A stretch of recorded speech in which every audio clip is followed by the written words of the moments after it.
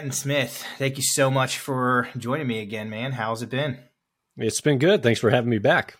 Yeah, you bet. You bet. You know, we were looking at the first episode and it was April 1st, 2022, I think. And so right around a year, depending on when this comes out, once a year, one might argue that's not enough, Stanton. Some might say it's too much. I don't know. We'll let the audience decide, I guess. But no, in all seriousness, man, we're happy to have you. For those that maybe didn't hear the last episode or don't really know about you or what you do here at InflowCX, could you describe, sort of your title and role and what you do to help customers for us? Sure thing. So I am vice president of our CX technology consulting group. What that entails is essentially identifying customer stakeholders, identifying the requirements, documenting those, making sure that we've got a thorough discovery of what not only the current state is, the desired future state, though, and how we can build the bridge to cover that gap. What is new in the market that could meet your needs? What can bring about greater efficiencies, timelines, implementations, ROI evaluations? So it really runs the gamut within the group here of what we need to effectively select a technology and get that into place. Oh, awesome. Good stuff, man. I know one of the things that you guys focus on big is kind of, objective data decisions. But even within that, there's a part of the process that you take with customers. It's all around, scorecarding, which is big in the evaluation. I know, and I won't steal too much of your thunder here, but one kind of question that I find a lot of customers and organizations have when they're thinking about new technology for their contact center is, how do we actually make this decision around data versus just, emotion or a good salesperson or something? It's really interesting when you look at the market, there are like hundreds and hundreds of different technology companies out there. And even if you just look at core CCaaS providers, there's dozens and dozens. So if you're not, current or up to date on the ins and who's who of sort of the industry, it's really easy to get lost because it's just a very messy and complex space. And so I know that was a little long-winded, but Stanton, how do you guys help ensure that a contact center evaluation is a decision made around data versus, not data or something else, subjectivity, I'll call it? Yeah, no, that's a great question, Austin. Thank you.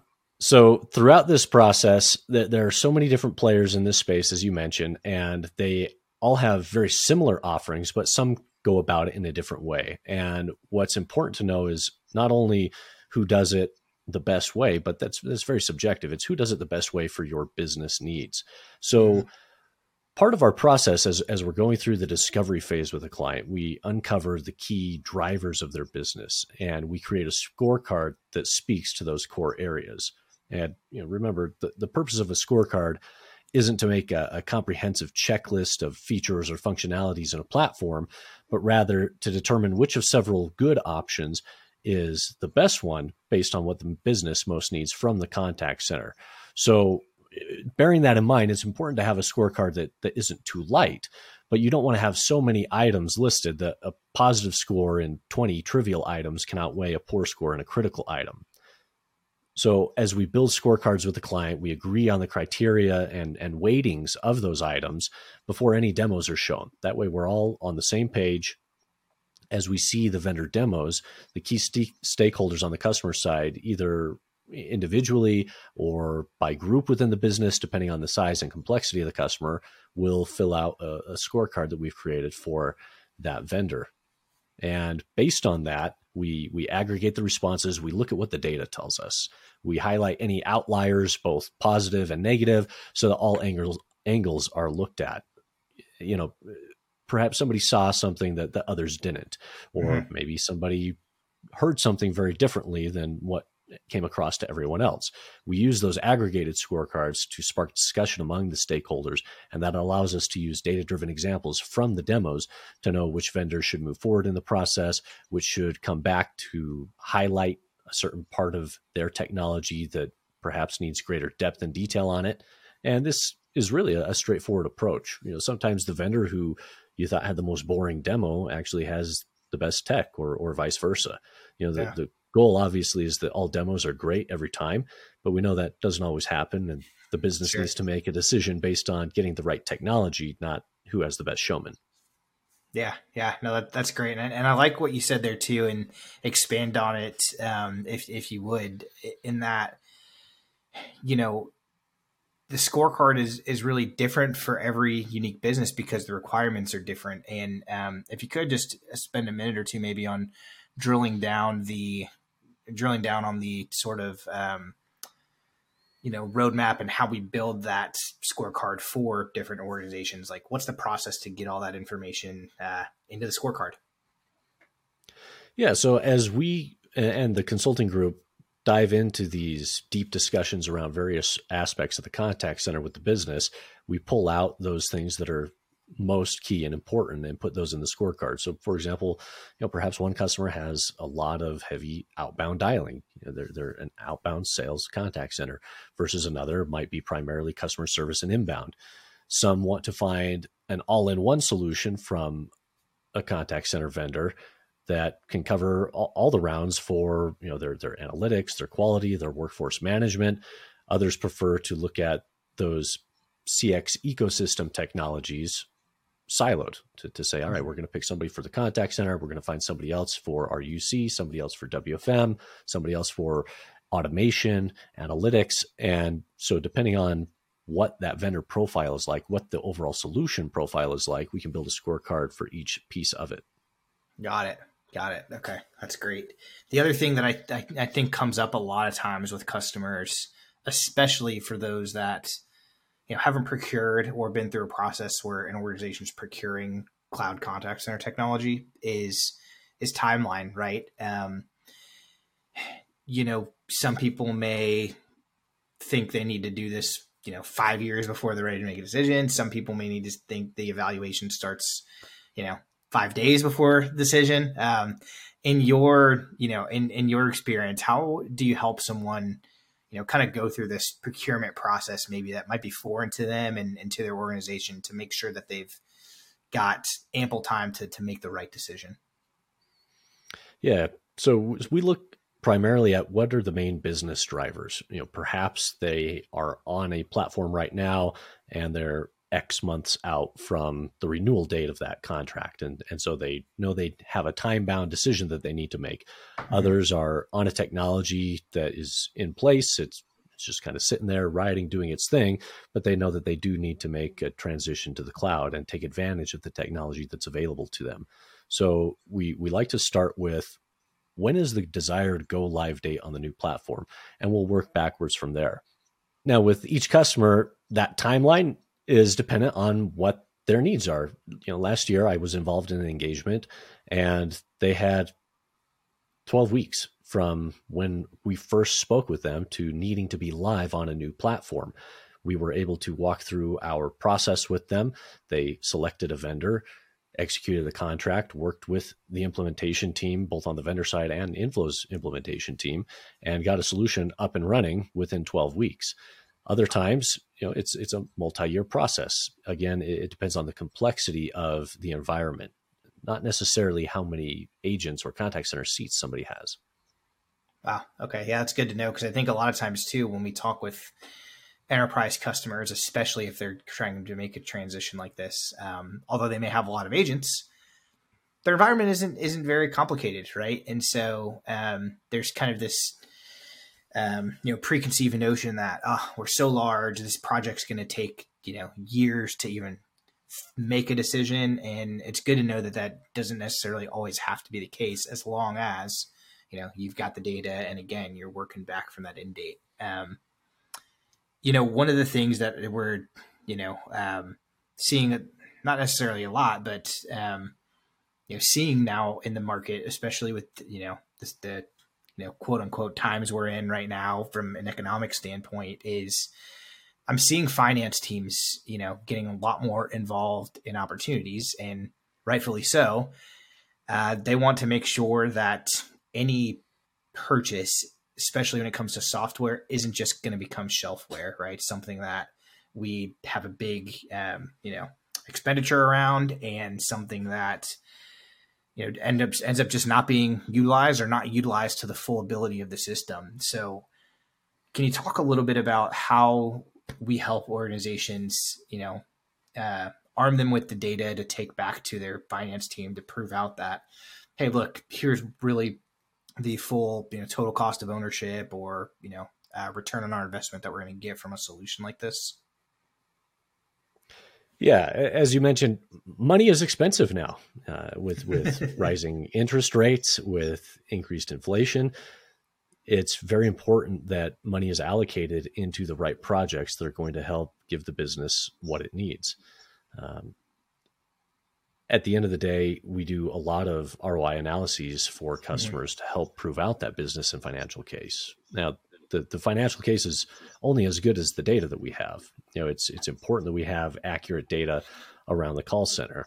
That doesn't necessarily mean that we need vast amounts of data. It depends on the customer's use case. Like I mentioned, some contact centers that are very heavily outbound, we can focus on one metric, such as increasing their outbound contact rate through the use of a better dialer technology. For other customers, it's about their average handle time and how many agents they need to field the calls that are coming in. Mm-hmm. Other customers look at a whole array of areas and find very small tweaks to make within each of those in order to come up with the business case.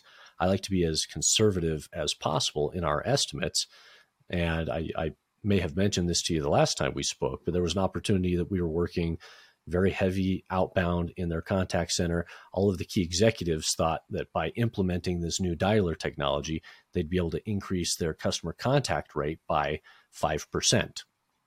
Now, we put the numbers into the model. It proved out a very, very favorable ROI, and we scaled that back to find where the break-even point would be.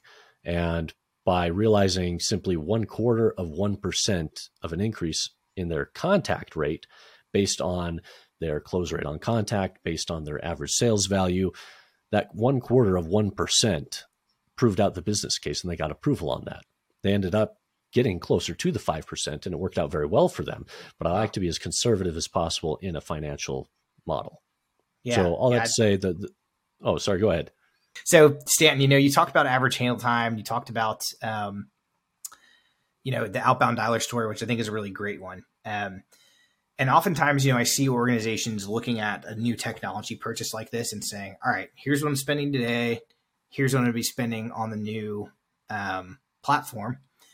And it's going to cost a lot more, right? And so naturally, that's where finance teams come in and say, well, let's pump the brakes, see what happens with the market, and maybe we'll look at this again next year. But when we can flip that a little bit and really talk about some of the major efficiencies that could be gained for a solution and really look more of like, hey, look, here's what you're actually going to get from this. Sure, it's going to cost more, but here's how much more efficient you're going to be. It can be impactful. If I'm a contact center leader out there and I'm trying to think, strategically about maybe what are some things that I could look for to help show that, hey, while this might be more than we're spending now, we're going to have a better overall situation for it. Are there any key stats or metrics that you find are common among all contact centers? Is it different on a case-by-case basis? Could you help us understand that a little bit?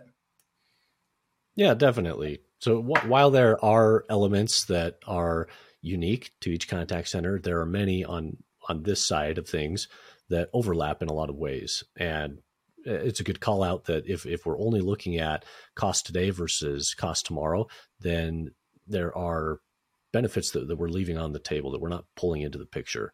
Of course, it's critical to understand which costs will go away and which new costs will be incurred. But to your point, there are a lot of other components that come into uncovering that ROI. So we'll look at things like call deflection or adding lower cost channels like chat, email, SMS that are less cost per interaction than a traditional voice call.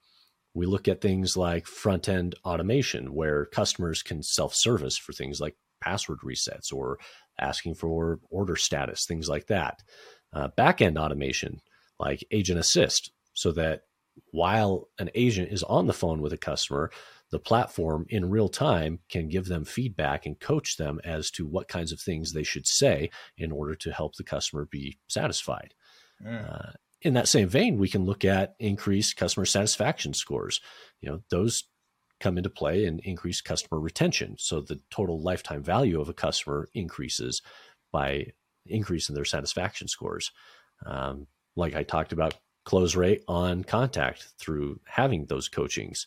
And we looked at cost reductions, lower agent training time so that newly hired agents can get up to speed faster. We look at reduced agent churn rates because they have the tools that they need. They have an intuitive UI that they're working in, and they stick around longer. And there are times where a company might want to consider using a BPO for a particular area of their business or for seasonal peaks. And they can extend their cloud contact center licenses to the BPO so that they can still retain all the same tools, functionality, and reporting that they would by using their own agents. Wow. Oh, that's good. Yeah, I think it's really important to talk about, because so often, especially if someone's looking at something like this for the first time, you do just see that number, whatever it is, and you go, well, that's more, sometimes significantly more than we're paying right now. There's just no way this is going to happen or be realistic. And so I really like the idea of stepping back and looking at the entire picture before making that decision. Kind of, switching gears a little bit, or we've talked a lot about, I should say, about sort of what happens up to the point of saying, hey, this is the new, technology provider we're going with. Here is, the reason why we're going with it. And we've got the data to make that decision. I want to touch on a little bit, because I know this touches your org. What happens after that, right? So often, we find customers, or maybe people who aren't even our customers, but, could be, where they talk about, look, we made this investment in this technology, and for whatever reason, it's not doing the things we thought it was going to do, right? Or going back to, I talked about shelfware a little bit earlier. We bought this thing and it's just sitting there. We know we're not getting the most out of it. Is there anything that you have found success in, or that your team has found success in, that has to happen after you decide on procuring the technology to make sure that your organization realizes, the success of your contact center investment? Yeah, there's got to be full alignment from all the key stakeholders on the customer side as to what the goals are, so that we work towards those. That timeline that we talked about, we can identify when somebody wants to go live, but we also include in that timeline what it looks like beyond that. What are the next 30, 60, 90, 6 months, 1 year, 2 years? What does the timeline look beyond that, and what things need to happen from which stakeholders within the company to ensure the project is successful? From the Inflow side, we assign resources who are there throughout the implementation and even post go live to ensure that it is functioning the way that it's supposed to be an advocate with the selected technology provider. We also, as you know, provide managed service offerings for customers that we can fully manage and admin their platform for them if they'd like. I know you've had John Glantz on the podcast before, and a lot of what he does is around that transformational strategy. The way that he's used an analogy before is that, my group, we're like the real estate agent who helps you find the right house on the right piece of property that fits your needs. The implementation team is like the moving truck, and John is your interior designer to make sure that everything is set up and flows properly the way that you need it to be.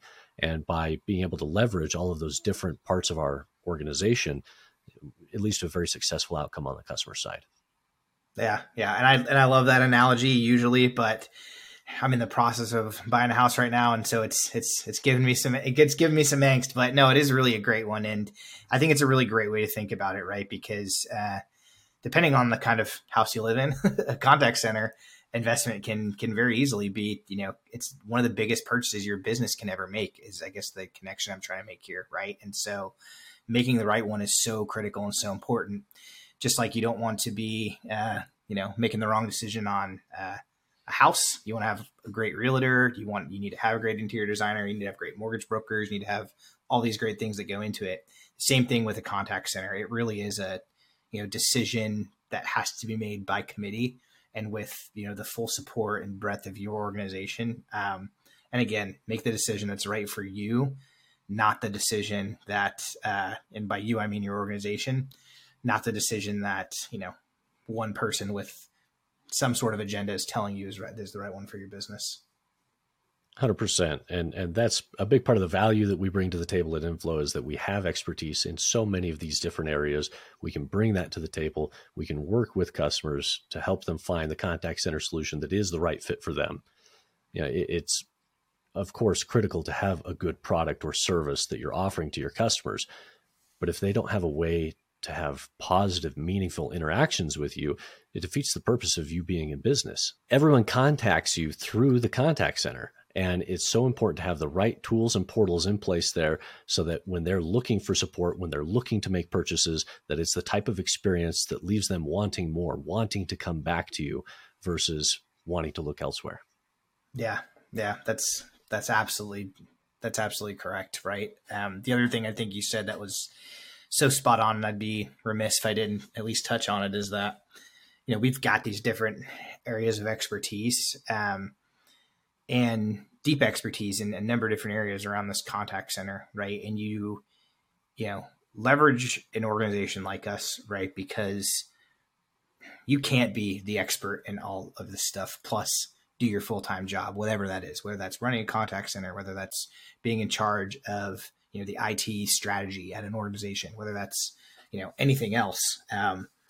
You can't know all of this stuff very deeply, but it's very likely that it's critical to the long-term success and making the right decisions. So, find someone that's an expert in whatever it is you're trying to accomplish, and, be honest with them, communicate with them, be transparent with them, but most importantly, empower them to help you make the right decision. Because again, it's a big one. Like you just said, anytime your customers are interacting with you or getting impression on your brand, that's through the contact center. And if that experience is not subpar or could be improved, it's going to leave you wanting more. That's not what you want. You want the customer to be doing that. Right. Excellent. And we come in, that's where we do the heavy lifting. We get into the trenches, do the grunt work, provide the customer with the data, the output, so that they can make an informed decision. Yeah, absolutely. Awesome. Well, Stan, really excellent chat again this time, man. I really appreciate it. And next time, maybe we won't wait a whole nother year to bring you back. This is a great session. Sounds good. Thank you, Austin. Appreciate you having me. Yeah, you bet. See ya.